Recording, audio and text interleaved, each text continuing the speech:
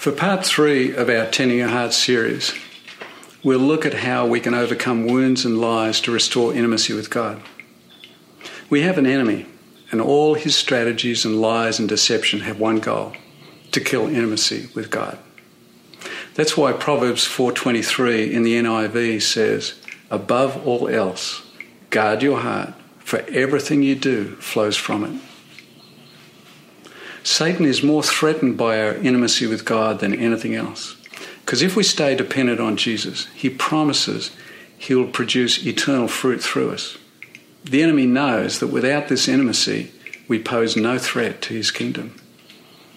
Satan's weapon to stop us really enjoying intimacy with the Father is through convincing us to believe his lies. Firstly, about God's character, that he can't be trusted, that he doesn't really care.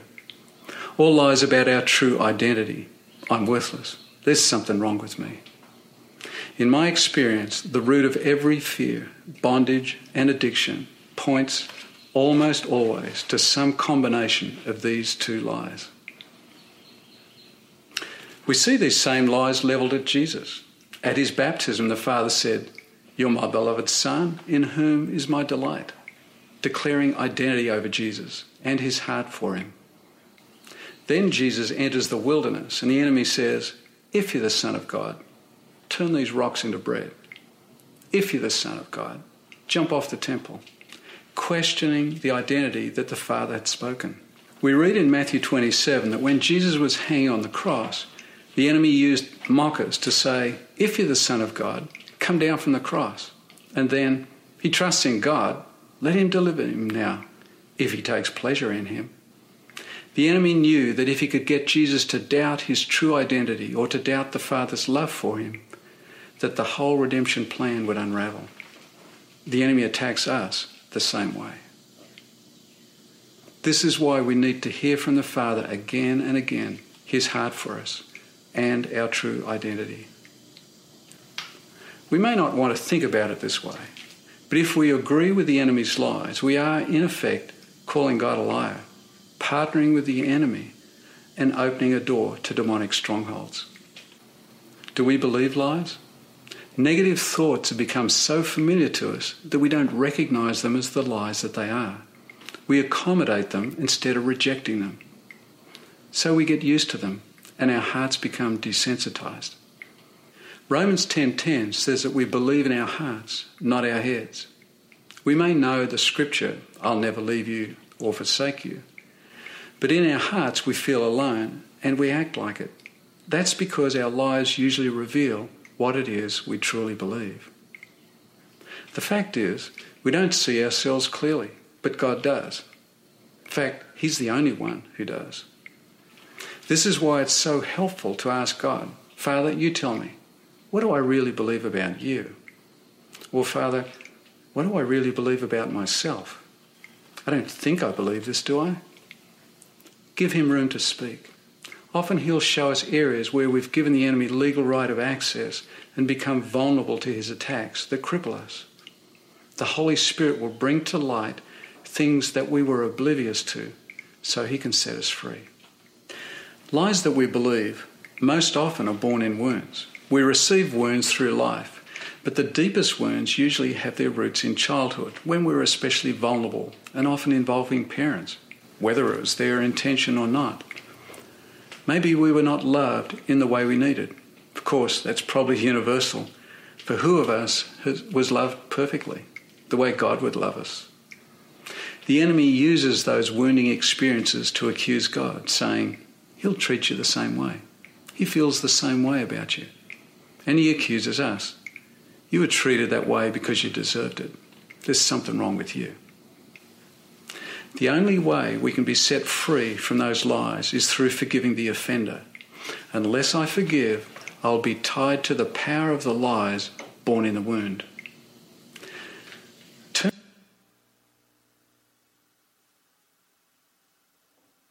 Anybody else have a flashback to a Japanese film that was dubbed there? Sorry about that. All right, let's just pause for a moment. A lot of information there. We're going to go over some of it, and let's just pause and ask the Lord for some help. Lord, just come and help us. We invite you right now to speak through your word and into our hearts.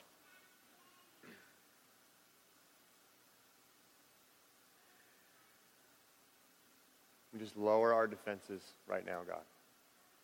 Receive from you. Thank you, God. I got a text a couple weeks ago from somebody, and they just were saying, hey, we connect sometime, just have something I want to share with you. And we couldn't connect face-to-face, and so we ended up just talking on the phone. And the person said, hey, I just discovered this pattern in my life, and I can't break out of it. And part of the issue for them was they felt like they were seeking validation in some of their different relationships and kept setting those things up for disappointment. And realized there was something off and had worked on it in the past and felt like they had moved forward only to kind of enter into another relationship and find that same pattern happening and realizing, I thought I was over this. So we talked about it a little bit, kind of processed, and, give me some details about what's going on, and then just, hey, Brian, what do I do? How do I break out of this cycle? Now, everyone has these cycles in their life. Issues of behavior, patterns of thinking that they wish were not there. Maybe it's an addiction to looking at things, certain pictures online. Maybe it's as simple as road rage. Maybe it's a sharp tongue when someone slights you. Maybe it's overeating. Someone cuts you off at that corner and all of a sudden you become the Incredible Hulk. In your mind, you're picking that car up and you're just throwing it over the median and it's exploding in flames, right? What would you say if someone called you with a problem like that? What would you tell them? What would you respond? Maybe someone knows that you're a follower of Jesus and they say, hey, I have this problem. You got anything that would help me out? Maybe it's a new believer and they're just saying, hey, you're getting real as you're meeting with them for discipleship and trying to help them grow in their faith. And they say, they reveal this to you. What is your response? The question I want to pose today is, how do we get out of patterns of behavior or cycles of addiction that we are stuck in? How do we get unstuck from a place of doing things that we know we don't want to be doing, but for some reason we keep coming back to? Even if it's months, maybe even years later. On Monday morning, this past week, I opened up my email to find an article entitled The Listening Matrix by a guy named James Emery White. He's the former president of Gordon Conwell Theological Seminary, a church planner and pastor of a large church in Charlotte, North Carolina. And he presented a three-part grid for listening to God, for hearing from God. And first off, he said, hey, we go to the Bible. Right? This is God's revealed word. And without it, there's so many things in the Bible that we would not know unless God revealed it through these prophets that wrote the Scripture. And so we go to the Bible to say, this is what God has said. Then he goes on to say, hey, second, we go to counsel from other believers who have a track record of obedience, wisdom, righteousness. They can provide help and understanding and discerning what God is saying in your life. And thirdly, White says this. The third part of the listening matrix has to do with prayer. Here we need to attend to the observation that Moses and God talked as two people face to face, as friends. It's easy to reduce prayer to talking at God instead of talking with God. Most of us think of prayer as one-way communication. We have something to say and we want God to listen, to hear, to respond. What we don't think about is prayer being a two-way conversation, but it is. Prayer is about conversation, communication, and communion with the living God. It's entering into a dialogue with Him. How does that happen? As mentioned, usually quietly through our spirits in a still small voice that is often like an impression or sense. And we would also say it like a picture sometimes. When we pray, we focus our thoughts on God, and when we do that, we get in tune with all that He is and all that He might want to say to us. Prayer might be considered the way we tune into His broadcast frequency. And so this is what we've been focusing on in this series that we've called Listen. This idea that, hey, we are trying to understand how God communicates through us. Obviously, we look at the Bible, we seek wise counsel from others, but in this series we're focusing specifically on building our skill of going into that quiet place and in hearing God's still small voice. And so oftentimes what we want to focus on today is God wants to help us get unstuck. And when we have places in our lives that we don't know what to do, there's no surprise that Jesus does.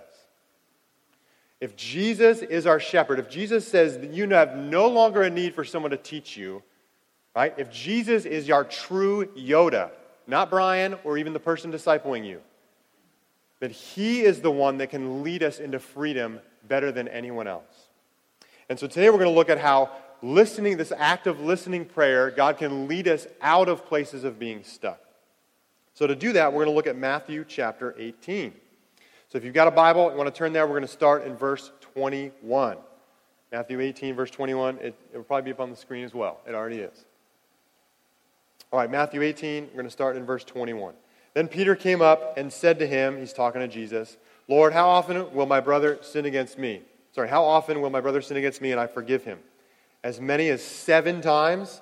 Jesus said to him, I do not say to you 7 times, but 77 times. All right, there's no gasps there. But for the original audience, there was a gasp. What? How can you say such a thing, right? The general limit, according to some scholars, understood during that time, may have been like 3 times. That's the most someone will get. Boom, boom, boom, you're out. Okay? Apparently they played baseball back then. Okay? Peter's thinking he's got it figured out here. He's kind of up in the ante, Okay, I know Jesus, I kind of know how he operates. I've been walking around with him for a year or two. He ratchets it up to 7. That's a 233.33% increase. Okay? But Jesus ups the ante even more. Right? It's either 77 here or 70 times 7. It's a little unclear what the number is. But the point is obviously unlimited number of times to forgive. Scholars debate does this point to Genesis 4, where this guy Lamech says that he's going to take revenge 77 times? Does it point to Daniel 9? There's this vision of the 77s. We don't know. But the point is really unlimited forgiveness is what it looks like to follow Jesus. And this is because Jesus, in part, is ushering in a new era of forgiveness. This new covenant that is not based on blessings and curses. It is based on Jesus' shed blood offering us forgiveness for all of our sins. Past, present, future. I'm waiting for the gasp on that one. Come on. That's good news, right? And so Jesus then tells a story to illustrate how life in the kingdom works. How life following Jesus works. What it looks like for heaven to come to earth and to follow Jesus in this new way, this new covenant, this new life that's given through Jesus. He tells this story. Verse 23. Therefore the kingdom of heaven may be compared to a king who wished to settle accounts with his servants. When he began to settle, one was brought to him who owed him 10,000 talents.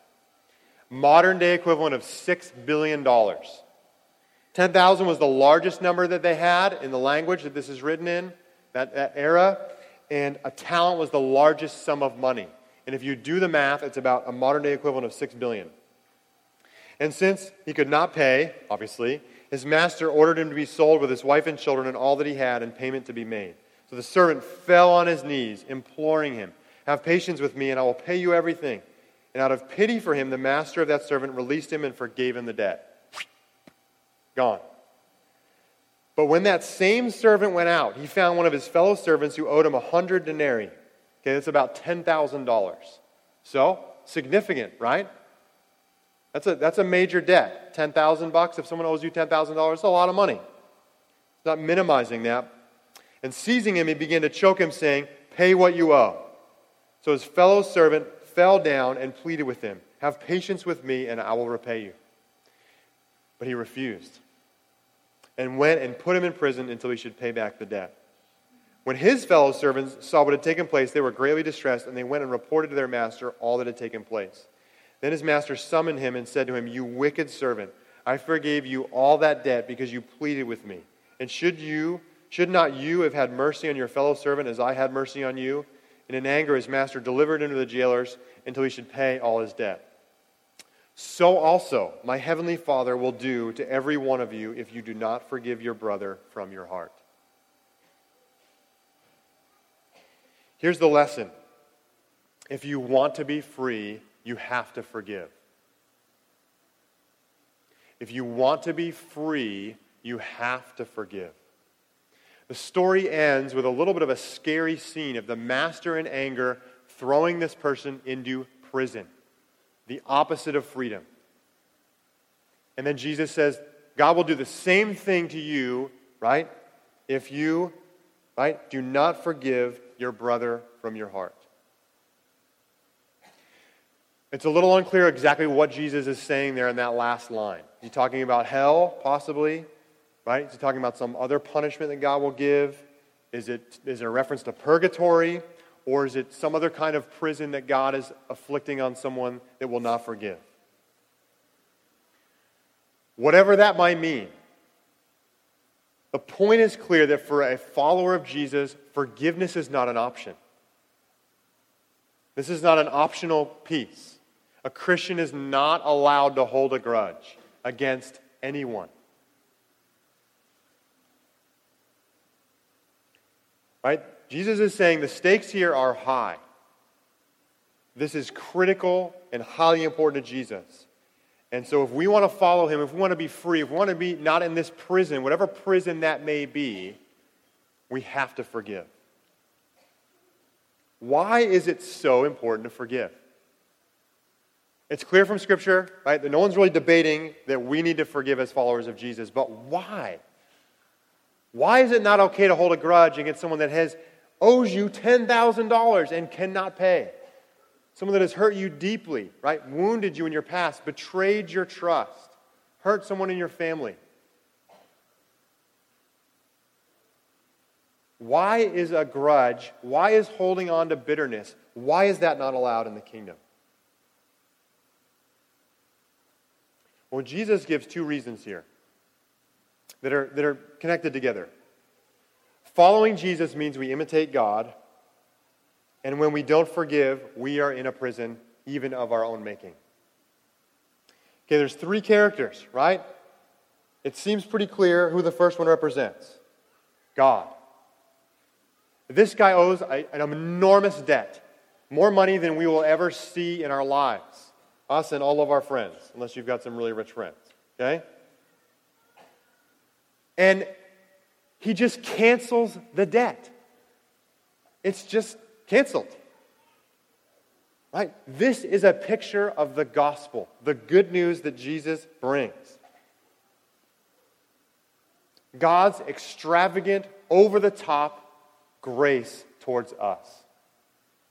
His reckless love, if you will. Absolutely 100% ridiculous financially. This guy's financial advisors would be outraged. His inheritors are furious. Right? His board of advisors are ready to fire him as the CEO. This is a foolish move.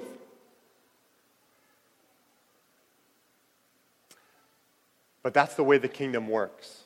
And that is the love that God has for his children, that he is willing to forgive all of our sin if we would simply just ask for it and receive it and put our trust in Jesus, his sacrifice on the cross, offering us forgiveness of sins. I mean, that is incredible.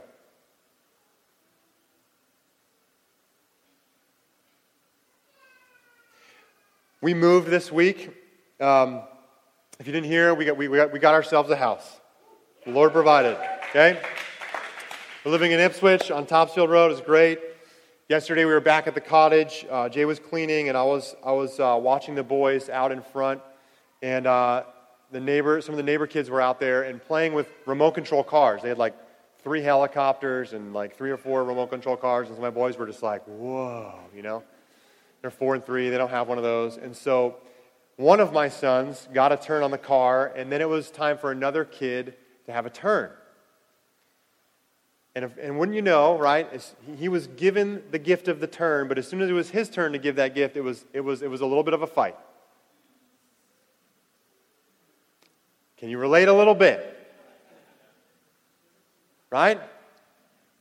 We so often, when it comes to relating with other people, have forgotten our own debt that was canceled. Right? The harm that we have done to the people around us and to God, and even to the planet itself, in so many levels, on so many ways. Right? Our lives are just saturated with ways that we've messed up. And God just sits there and writes it off.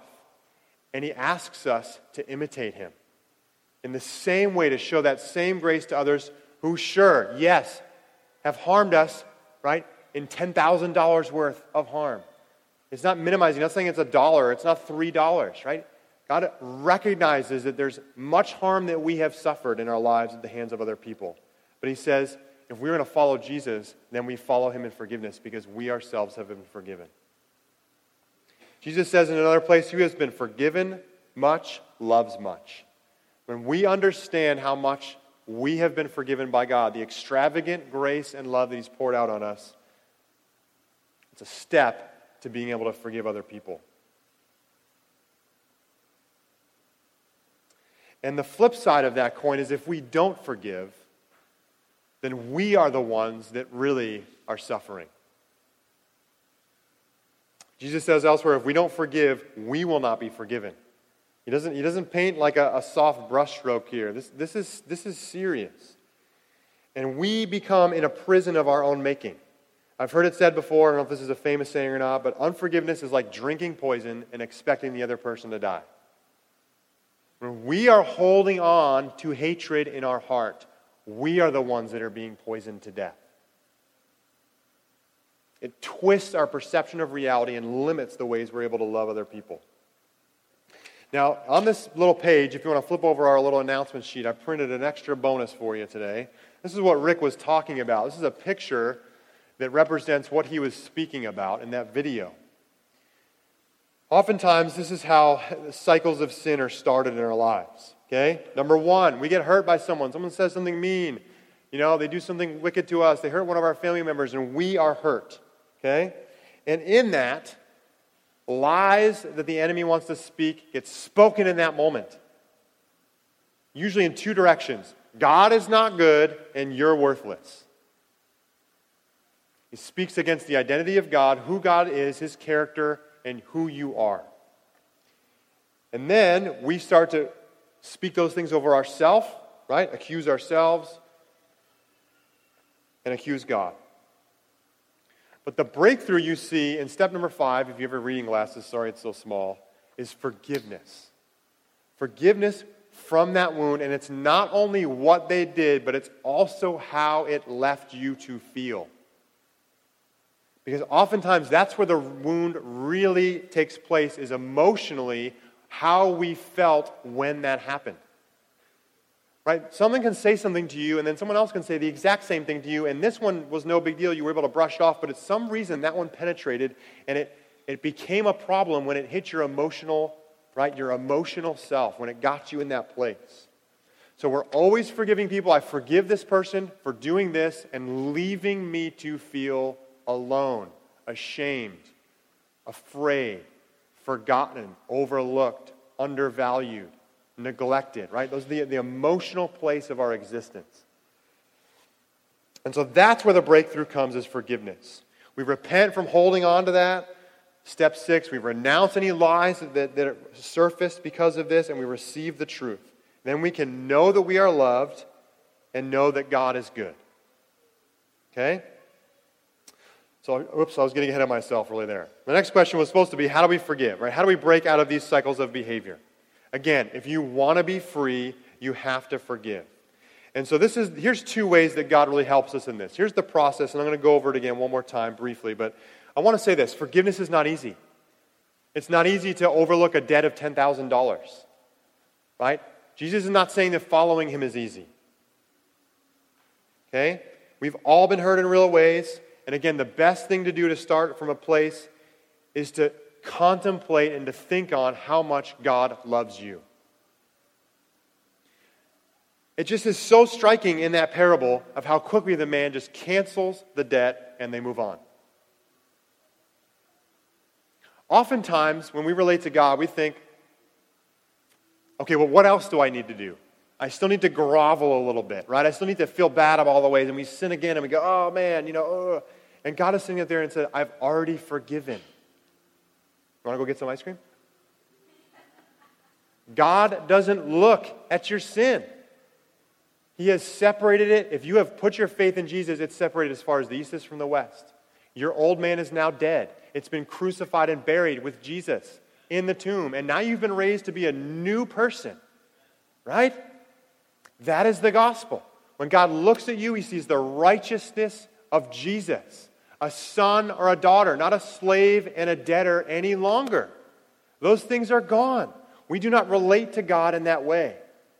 He is now our Father. We have been put, because of Jesus, in a position of walking right into the throne room and sitting in our Father's lap. We do not grovel. We do not beg. We are kids. Sure, sometimes kids beg, but, trying to teach them not to do that. Okay? We relate to God in a totally different way. He is our loving, kind, compassionate Father, and because of Jesus, we approach him in that way. Anything else is not the gospel. Now, a couple other words to say about forgiveness. Oftentimes, the cycles of sin in your life, ways that you react on the road rage or whatever it is for you, it often is rooted in family of origin. So do not be surprised as if you're dealing with things that stuff from mom and dad come up. It is not shaming mom or dad. They were doing the best that they could. They were young once as well. There was no manual on parenting that they were handed when you were born. You're not defaming their reputation in any way by processing things that they did that were hurtful to you. Siblings, close friends, a teacher, a coach, people in your life in your formative years where you were hurt, that's oftentimes, do not be surprised if that comes up. And realize that it can take time. It's often a process. And you may have to forgive the same person numerous times. Oftentimes I'm processing things and I feel like God brings up a memory and I go, I've forgiven that person. And it's kind of this little nudge of, yeah, but there's a little bit of a deeper level that you need to move through in this. There's still a little bit of bitterness there. Okay? With that said, there's also something powerful in stating it out loud. In my experience, when someone is not ready to forgive, they're actually not able to mouth those words audibly that I forgive so-and-so until they're at a place where they can actually are ready to do it. There's power in the spoken word. So that is often a sign. If you cannot speak the words, you need to go back and process a little more with the Lord and say, okay, Lord, I can't even get myself to speak the word of forgiveness over this person because the wound is so deep. But again, the goal is from the heart. We are looking to get to a place where we're not seeking ill will for someone. Forgiveness means we don't hate them and hope they die, or we throw their car over the median, right? It means we release bitterness towards them, and it means that we accept the fact of what happened, but we can move forward. We say, this happened, and I can move forward, and I accept that it happened. I'm not accepting that it was right. I'm not accepting that it was okay for them to do that, but I am accepting this did happen, and I can move on. Doesn't mean that you have to forget, although you are choosing not to bring it up over and over again or hold it against them. But the goal is that if you are haunted by a memory, specifically, that memory will no longer have power over you. That is God's will. And I just want to emphasize that. If there's someone that is here today and you have a haunting memory of abuse in your past, Jesus can break the power of that. You do not have to live under that memory. God wants to bring you to freedom. And secondly, again, here's the how. The key is asking God to highlight who you need to forgive. Because we may not even know. I keep doing this thing and I have no idea why. Now, you can start by making a list and saying, okay, here's all the people that have hurt me in my life as I think back. But there may be even memories that you can't even recall, but you're asking the Holy Spirit to bring those things up so that you can forgive and God can bring healing on the tail end of that. Right? God is more motivated for your freedom than you are. So again, the questions that I want to leave you with today are, ask God, is there anyone that I need to forgive today? And what do I need to forgive them for? What did they do and what did they leave me to feel? All right, ask God, what did I believe? Is there a lie that I believed as a result of that? And then God, what's the real truth? receive that. Say, I receive the truth that you are good, God, that you love me. So I mentioned this phone call that I was in, and this person that was needing some help. We dialogued about the problem. I said, hey, here's my 2 cents. I think that there's probably something in your past, some wound. Someone hurt you, maybe someone in your family. We processed a little bit about, someone in kind of their teenage/adult years that had hurt them a little bit and felt like they had kind of left them hanging.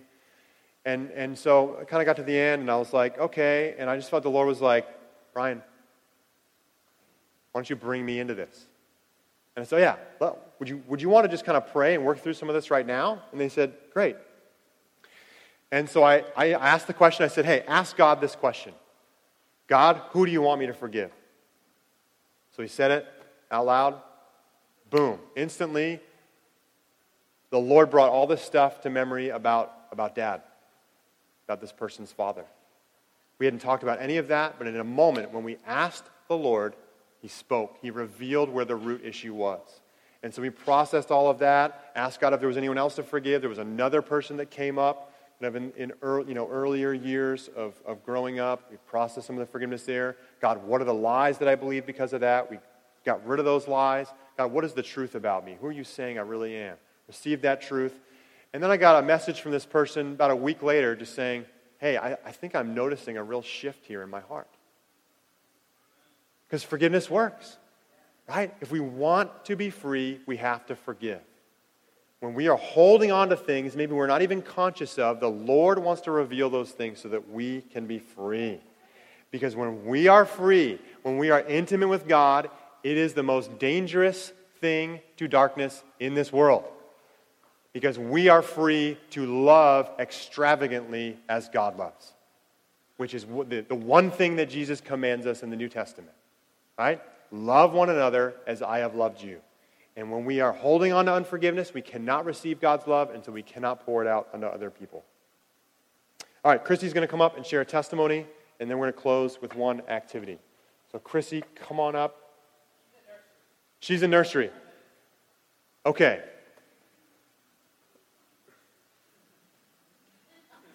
I apologize. Let's have the band come back up. Let's do this. We're going to give you guys a few minutes to process this. If you have a journal and you want to write this, you're welcome to do that. Grab a pen. If you want to just do it kind of audibly, you can do that right now as well. We'll give you 3 minutes. I'm going to have you ask these questions. Christy, I'm going to share you just right at the end, okay? After we close this time. So this is your 3 minutes to process the Lord. 2 questions. God, is there someone that you're asking me to forgive right now? Okay? And God, what do I need to forgive them for? Ask the Holy Spirit just to highlight that in your mind, just to bring up a memory or a thought. And the band's just going to play instrumentally for a few minutes. I'll have Christy come up, share a quick testimony, and then we're going to end with one song of worship. So Lord, Holy Spirit, just come. We ask you to speak. Reveal the places in our hearts, people that we need to forgive, things that we're holding on to. We want that out of our lives. We want to be able to receive your love and float on a cloud of intimacy and joy with you forever. Thank you, God. Come.